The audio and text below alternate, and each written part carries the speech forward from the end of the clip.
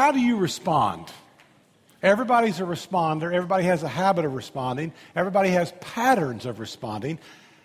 How do you respond? The Oregon shooting, the community college, you've got two detectives 5 minutes away. They hear on the radio, and they rush to the scene with no bulletproof vests, no protective armor, and they pursued the shooter, and they shot, and then just one of them got shot himself. But they responded. Would you do that? Are you that kind of a person who can respond to danger? There was another young man who'd been an Army veteran for 10 years, and he was going back to college for the first time in over 10 years, and this young man charged the shooter, and he was shot 7 times. Miraculously, he lived, broke both bones, broke both legs, but he's going to be fine. How do you respond? What type of responder are you? In that same shooting, one last story, they brought all those students together, the shooter did, and he asked them about their religious affiliation, and if they were Christians, he shot them. And you were number 2 or number 3, and you realize what's taking place here. You understand how this works. You know exactly what's going to happen if you say, I believe in Jesus. How would you respond? Everybody in the room has a pattern of responding. What's yours? How do you respond to stress? How do you respond to conflict? How do you respond to opportunities? I mean, we live in America. We live in the land of opportunity. How do you respond to the opportunities that are around you? How do you respond to humor? Jimmy Fallon, your kind of guy, late night jokes, is that your kind of humor? That's not really mine, but some of you like Jimmy Fallon, like that kind of humor. Mine would be more like if somebody's got a communion tray and they miss that last step right here and they spill communion juice all over you all in the front row. As long as they didn't break anything, I am laughing hysterically, okay? How many of you in the room, though, would feel sorry for the person that tripped? How many? Raise your hand. How many feel sorry? How many of you would be laughing hysterically at the person? See, those are the people in the room that need communion, just like me. That's exactly right. Everybody has a pattern of responding to something. So Jesus comes on the scene. And Jesus now is offering a new approach to God. In fact, it wasn't just a new approach to God, it was the approach to God. He was offering the right way to God. And so Jesus comes on the scene and he said, look, I know how we used to do it, but there's now a new approach to God, and I'm it. You used to offer lambs, but I am the Lamb of God. You used to go, to the synagogues and the Sabbath and the temple 3 times a year and offer, but I am now the temple of God, and you will become the temple of God. And so everybody heard this new approach to God. The Sermon on the Mount was like revolutionary, new and fresh and changing. And everybody now has a chance to have a fresh connection with God, because it used to be all about rules. Now it's going to be about a relationship. And everybody's going to have to respond to Jesus. And in this story today, you will find yourself. And in this story today, you will find your family, and you will find your friends, and you will find your coworker, and you will find all the people in your life. And I think by today's story, you'll be able to connect a lot of dots, and things will really begin to make sense as to how people respond. Now, everybody responds in kind of one of 4 ways.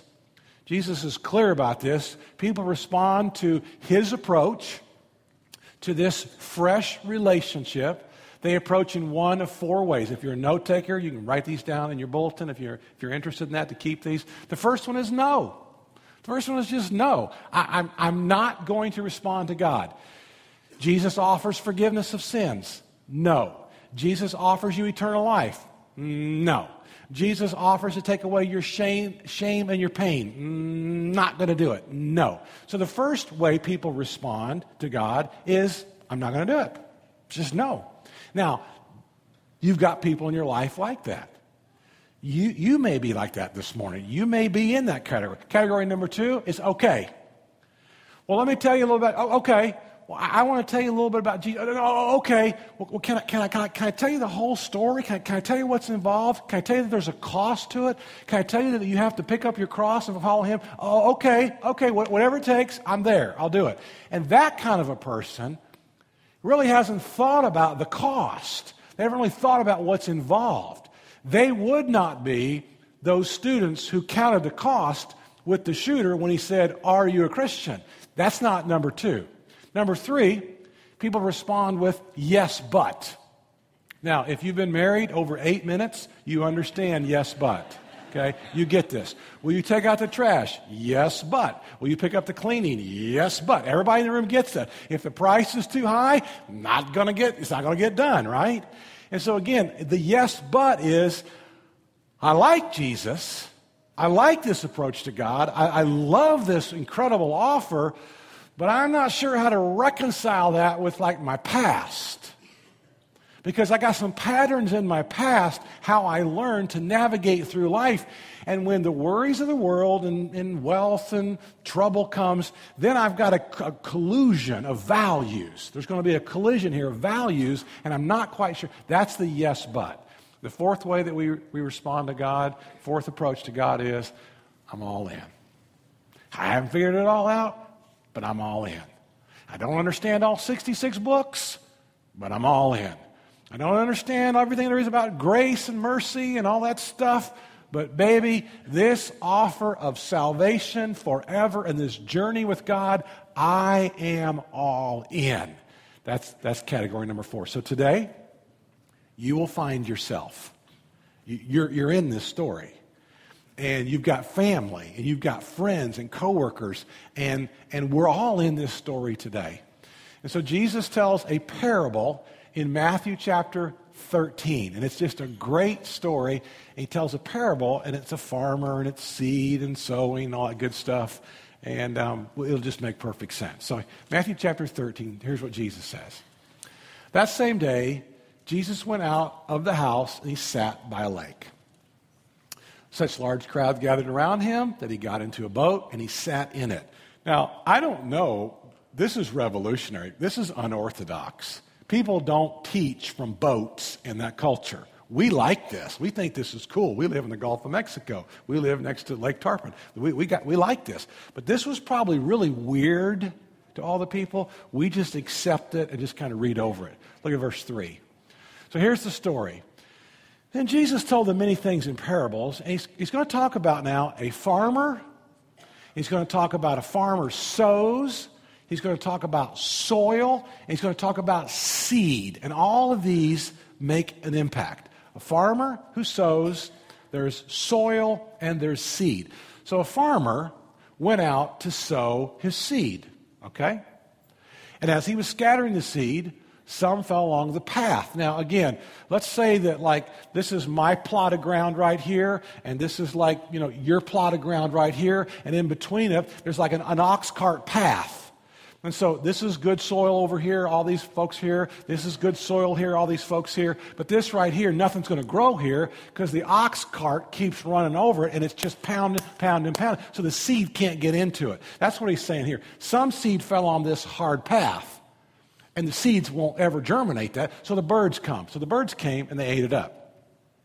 Some fell on rocky places where it did not have much soil. It sprang up quickly because the soil was shallow.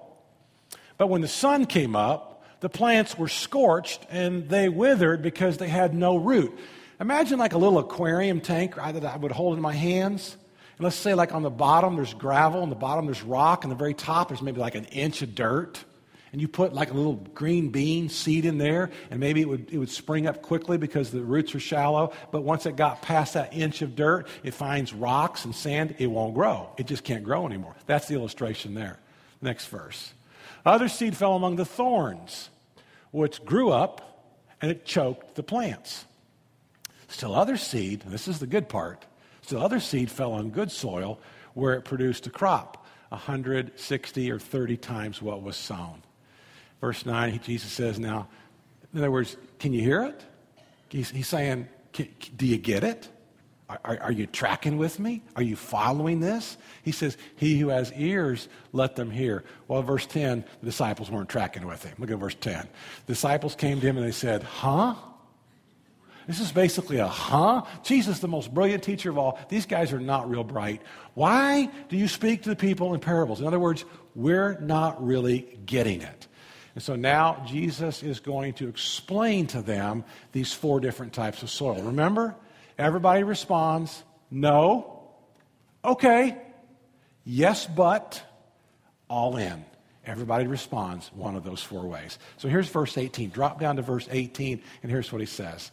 So now Jesus is going to explain to them what the parable means. When anyone hears the message about the kingdom and does not understand it, the evil one comes and snatches away what was sown in their heart. So you've got a sower who's out there sowing the seed. The sower is Jesus. Jesus is the farmer in the illustration. So Jesus is sowing seeds in your life. He's sowing seeds in your families. He's sowing seeds in everybody's life. This whole thing about going to heaven is way too important just to leave to you and me. He's out there sowing the seeds. So he sowed seeds, but they didn't germinate. So whoever hears the message about the kingdom and does not understand it, the evil one comes and snatches away what was sown in their heart. Jesus is going to sow something in everybody's heart. This is the seed sown along the path. The seed on the rocky ground refers to someone who hears the word and at once they receive it with joy. They're stoked about it. They're excited about it. Look at the next verse. But there's no roots there. And they last only a short time. When trouble or persecution comes because of the word, they quickly fall away. The seed falling among the thorns refers to someone who hears the word, but the worries of this life and the deceitfulness of wealth choke the word, making it unfruitful. All right? So I got a picture here. This is kind of like an old field. Those of you that are from the Midwest, you get this. Like the year before this was a cornfield. Full of corn, acres of corn, and for whatever reason, the next season the farmer decides not to plant it. But some of the seeds, as they were harvesting, fell on the ground. They didn't get all the corn. Some of it fell on the ground, and now the next year, it sprang up, and so it's got corn shooting up there, and bristles, and briars, and thickets, and this is what he's talking about to the people who worry about all the things that the world's going to throw at you. You worry about all that, your heart, your spiritual life will get choked out. And that's a great example. That's a great picture of getting choked out. The next verse is what you want. But the seed that falls on good soil refers to someone who hears the word, they understand the word, and they then produce an amazing crop, 100, 60, or 30-fold. So, everybody responds, no. Okay, yes, but, all in. And so the no people would say, I just have doubts. I have doubts about God. I have doubts about His goodness. I'm disappointed with God. I have doubts about the Scriptures. I have doubts about church. I have doubts about church people. Well, we all do. I have doubts about, some of the things that take place in church. We all do. But the people who are no are saying, I just don't think God can be trusted. I just don't think it's worth giving my life to God. That would be an example of the no, the no people. The next one would be the okay. And the okay is saying, I haven't really counted the cost. I don't really know what it means to take up my cross and follow me. I don't really know what it means to, go all in. I just haven't really thought about it. I kind of like what Christ offers, and so Christianity's fine, but maybe something better is going to come along. The okay people haven't thought the whole thing through. The yes, but really want to do what's right. They really want to get it together with God. They really are striving to do the things that are... But the yes, but, they grew up with parents or grandparents who did business a certain way. And when there's stress in work or in family, they know what the Scriptures say, but they choose to go back and revert to how dad or grandpa or grandma got things done. And that's how we're going to get things done. Those are the ones that get all choked up and choked out. And the deceitfulness of wealth and persecution and trials and troubles just choke out the yes but people. But the ones that are all in, man, there's a harvest. Look at this little clip here. The ones that are all in, there's just an amazing harvest that takes place. Acres and acres and acres of fruit from you trusting in the Lord. Acres and acres and acres of yields because you decided that you were going to put your hope in Him. And this is the fourth soil. This is the fourth type of soil. This soil says, I am all in. All right, so I think you get the story, right? I think you understand the story. And so I don't know, are any of you farmers in the room? Have any of you been farmers in your life? Okay, raise your hands high. Okay, all right. Good, about 8 of you. That's great. That's great. All right. Have any of you that grown tomatoes or anything in your life? Raise your hand if you've grown something green and it lived and you could eat it. Okay, raise your hand. Okay. All right, that's good. All right. You guys are cheesy here, all these Floridians. So I've got a friend of mine, Lloyd, and they own about 300 acres, and they cash rent about another 600, so they farm about 900 acres. And I got another friend named Mike House, and Mike and his brother, they farm over 3,000 acres. This is a huge farm just north of Cicero and Kokomo, Indiana. And we were all at Fort Myers and all kind of vacation in the same area, so we were having a cookout.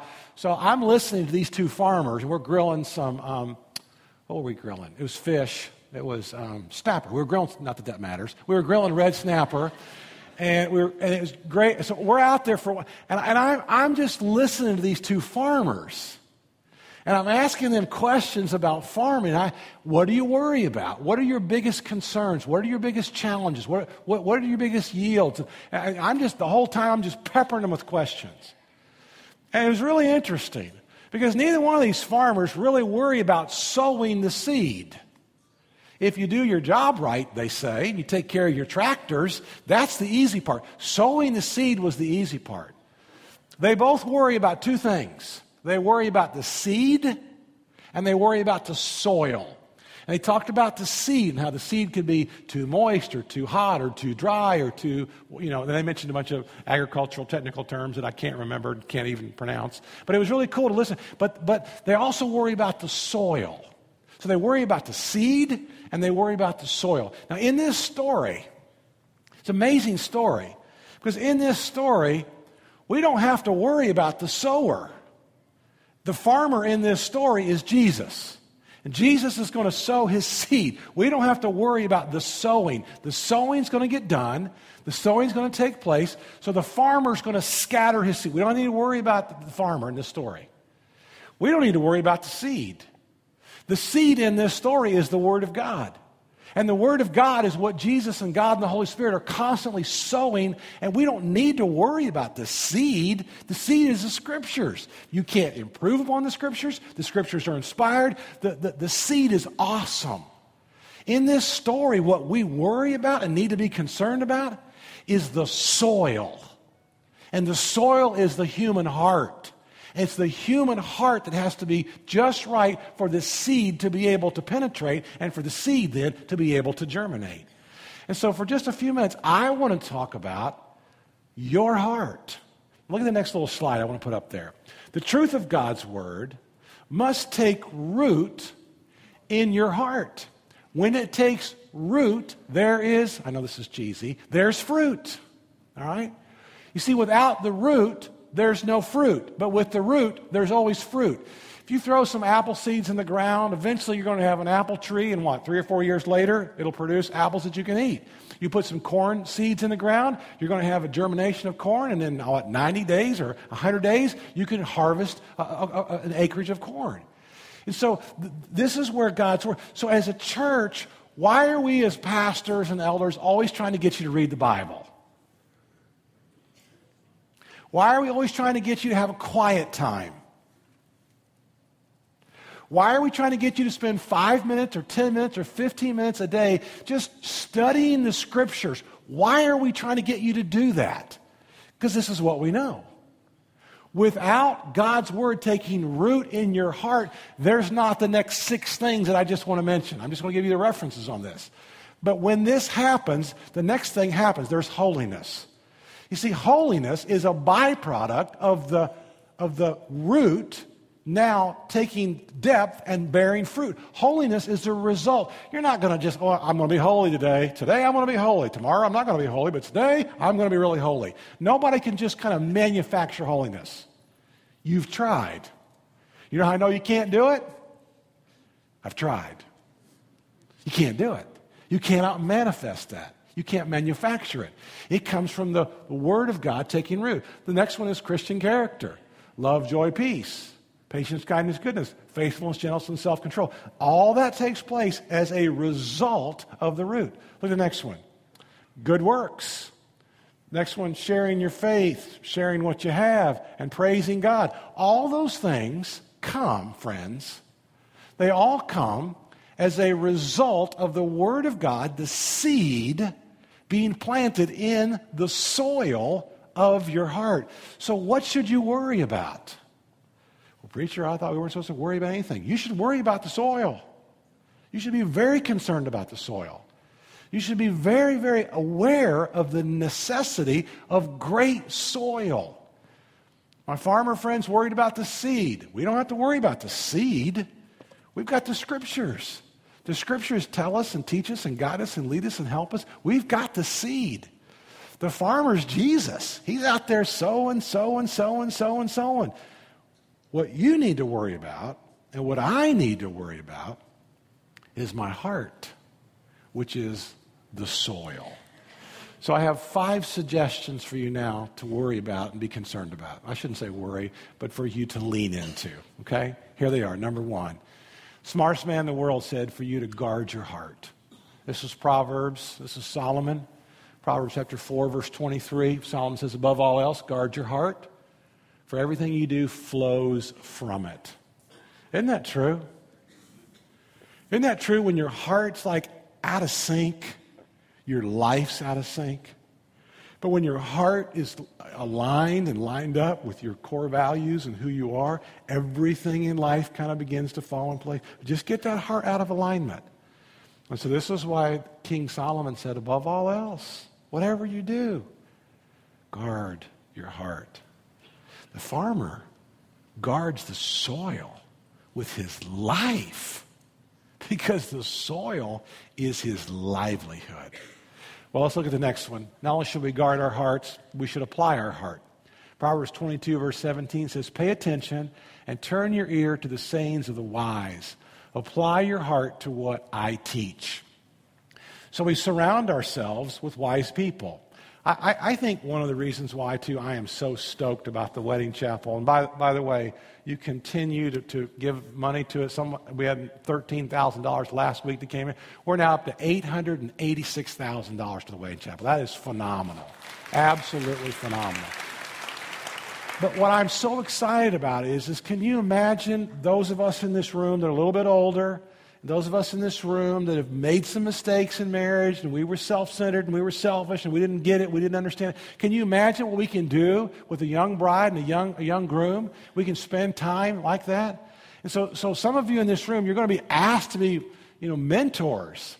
And you're going, well, how in the world can I be a mentor? I made all these mistakes. That's why you'll be a good mentor. You made all those mistakes. And you're going to tell some young groom and some young bride, this is what I did. That was a bonehead move. Whatever you do, don't say that. Don't do that. And this is what he's saying. He's saying, apply your heart. Pay attention. Turn your ear to the sayings of the wise. Now, how do you get wise? Well, one way you get wise is you listen to other people. Another way is you learn the hard way. But it's a whole lot better not to learn the hard way, isn't it? The hard way hurts. We have a lot of scars because we've learned the hard way, right? So he's saying, apply your heart, apply your heart, apply your heart. Number 3, pursue a peaceful heart. Proverbs 14:30 says, a heart at peace gives life to the body, but envy rots the bones. He's not saying to compromise your life and not progress. But he's saying, be content with what you have. Be content with who you are. Be at peace with where your lot in life. Be at peace with what God's called you to do. And pursue it with a passion. But when you still pursue it passionately, you'll have peace. A heart at peace gives life to the body. And we all want that life. Look at the next one. Set your heart. My heart is set on keeping your decrees to the very end. Psalm 119 verse 12 teaches us that. So we want to set our hearts on God. When we set our hearts on God, we'll keep his decrees. I think this is all intentional. I don't think that the soil just gets better and better and better without the farmer being intentional. I don't think anybody in this room drifts north. I think we drift south. Your heart doesn't drift north, your heart drifts south. Nobody just gets up there without applying it and without pursuing it. And this is about being intentional with the soil, which is your heart. Set your heart. And then the last one is this, turn your heart. And maybe today your heart needs to be turned. Perhaps Psalm 119 speaks to you, turn my heart toward your statutes and not toward selfish gain. Boy, it's really easy to make life about you. It's really easy to say no, okay, yes, but. Those are real easy things to do. But he's asking you to turn your heart toward him, and then everything in your life kind of falls into place. I love what Jesus said when he said, seek ye first the kingdom of God and his righteousness, and all these things then will be added unto you. You seek him first, things then begin to fall into amazing place. So maybe today you need to turn your heart. Maybe today you need to turn your life toward Christ and toward Jesus. This afternoon at 5 o'clock, we're going to do our last public beach baptism of this season. And it's a great opportunity for you to say, I believe in Jesus. I want Jesus to be my Savior. I confess. I repent. I want to give Christ my life. And I'm going to identify with the greatest event in all of history, which was Jesus' death, his burial, his resurrection. And I just want you to know that this is a grand opportunity that we all have this afternoon. And I want to encourage you to consider it. I want to challenge you, if you've not done it, to be baptized by immersion as an act of obedience, as an act of Scripture that shows a picture and gives us some examples. So I want you to see our very last beach baptism. So if you would, this is an opportunity for you to be considering to turn your heart. And for those of you that are Christians, to identify with the greatest event in all of history, which was the death, burial, and resurrection of Jesus. Here was our last beach baptism.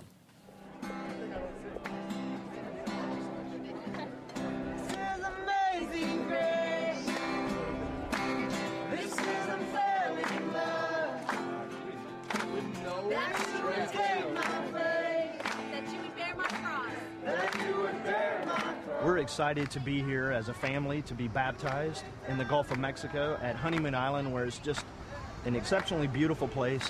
Jesus, I sing for all you've done for me. Oh, Jesus, I sing for all that you've done for me.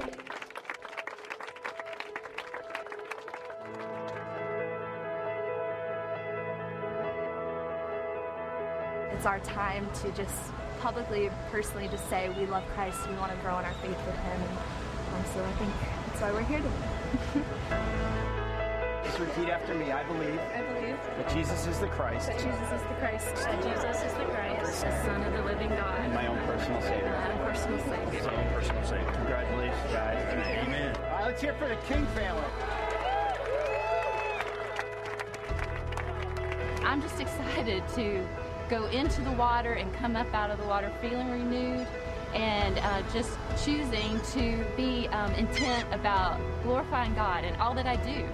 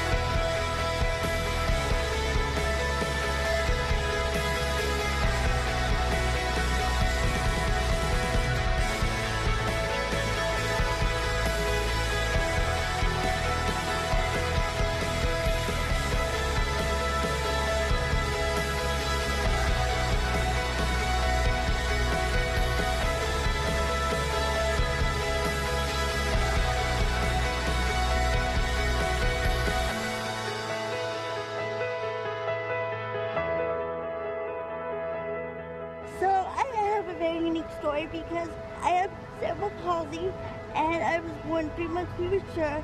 I weighed 3 pounds, 3 ounces, and my heartbeat actually went down to 1 beat a minute. Looking back at it, I'm 24, and how could I still be living and breathing today without the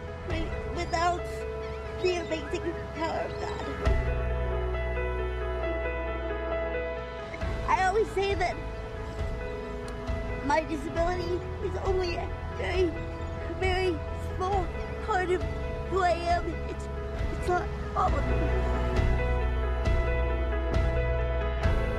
I wanted to get baptized, but I wanted to wait until I really felt that I was ready. So today, I'm making an outward commitment to myself, and to my Harborside family, and most importantly to Christ, that I'm ready to just give all I have to just Jesus, and whatever He has planned for me is what I'm going to do. Shelby one night called me and she said, I'm having a lot of anxiety. And the next day we got together and we were praying, and she got a text message, and it was the scripture, Hebrews 12, verse 12 through 13 says, strengthen your weak knees and lift your drooping hands and make a straight path for your feet, and whatever is lame in you be healed. And so we're really excited about that. That's her new life verse, is that even though she might have some disability here in the physical world, spiritually she's no longer lame.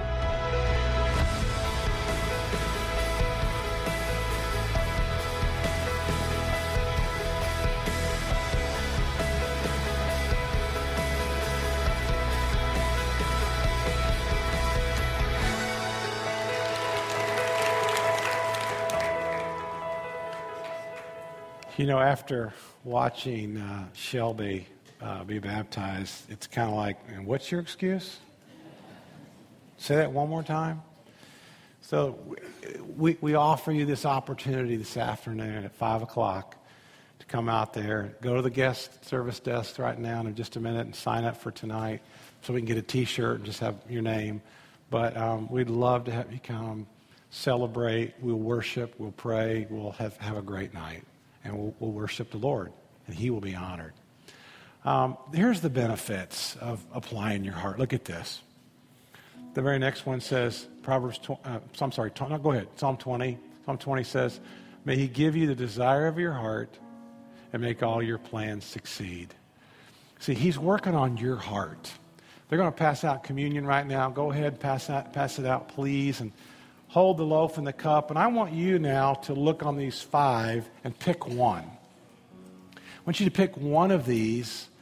Is it guard your heart, apply your heart, pursue a peaceful heart, set your heart, turn your heart? One of those probably pops off the screen. And during communion today, which of those do you need God to work in your life? Psalm 51 says, create in me a clean heart, O God, and renew a steadfast spirit within me. And so I think when we come to communion, we ought to expect something. We ought to expect God to do something. We are celebrating what He did, but we're also living the life He came for us to live through His power. And so where does the power of the blood and the power of His body that He sacrificed and shed for you, where do you need it? What's the one area of your life where you just really want God to do a great... Is it to guard your heart? Apply your heart? Is there no peace? Set your heart? Turn your heart? I'm going to ask you just to spend a couple minutes and pray about one of these that God's going to work in your heart, and then I'll pray.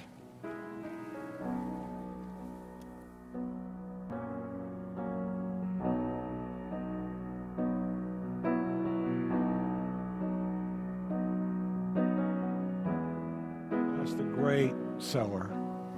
You are awesome. We can't improve on the sowing. And we'll never be able to improve on the seed. And we don't want to be the no, we don't want to be the okay, we don't want to be the yes, but we want to bear fruit. We want to be all in and bear fruit for you. So we come to you today thanking you, Jesus, for your sacrifice of your body and your blood. And we come expecting right now you to do something grand in the soil of the human heart. May you change and transform and cleanse our hearts. In the name of Jesus we pray. Amen.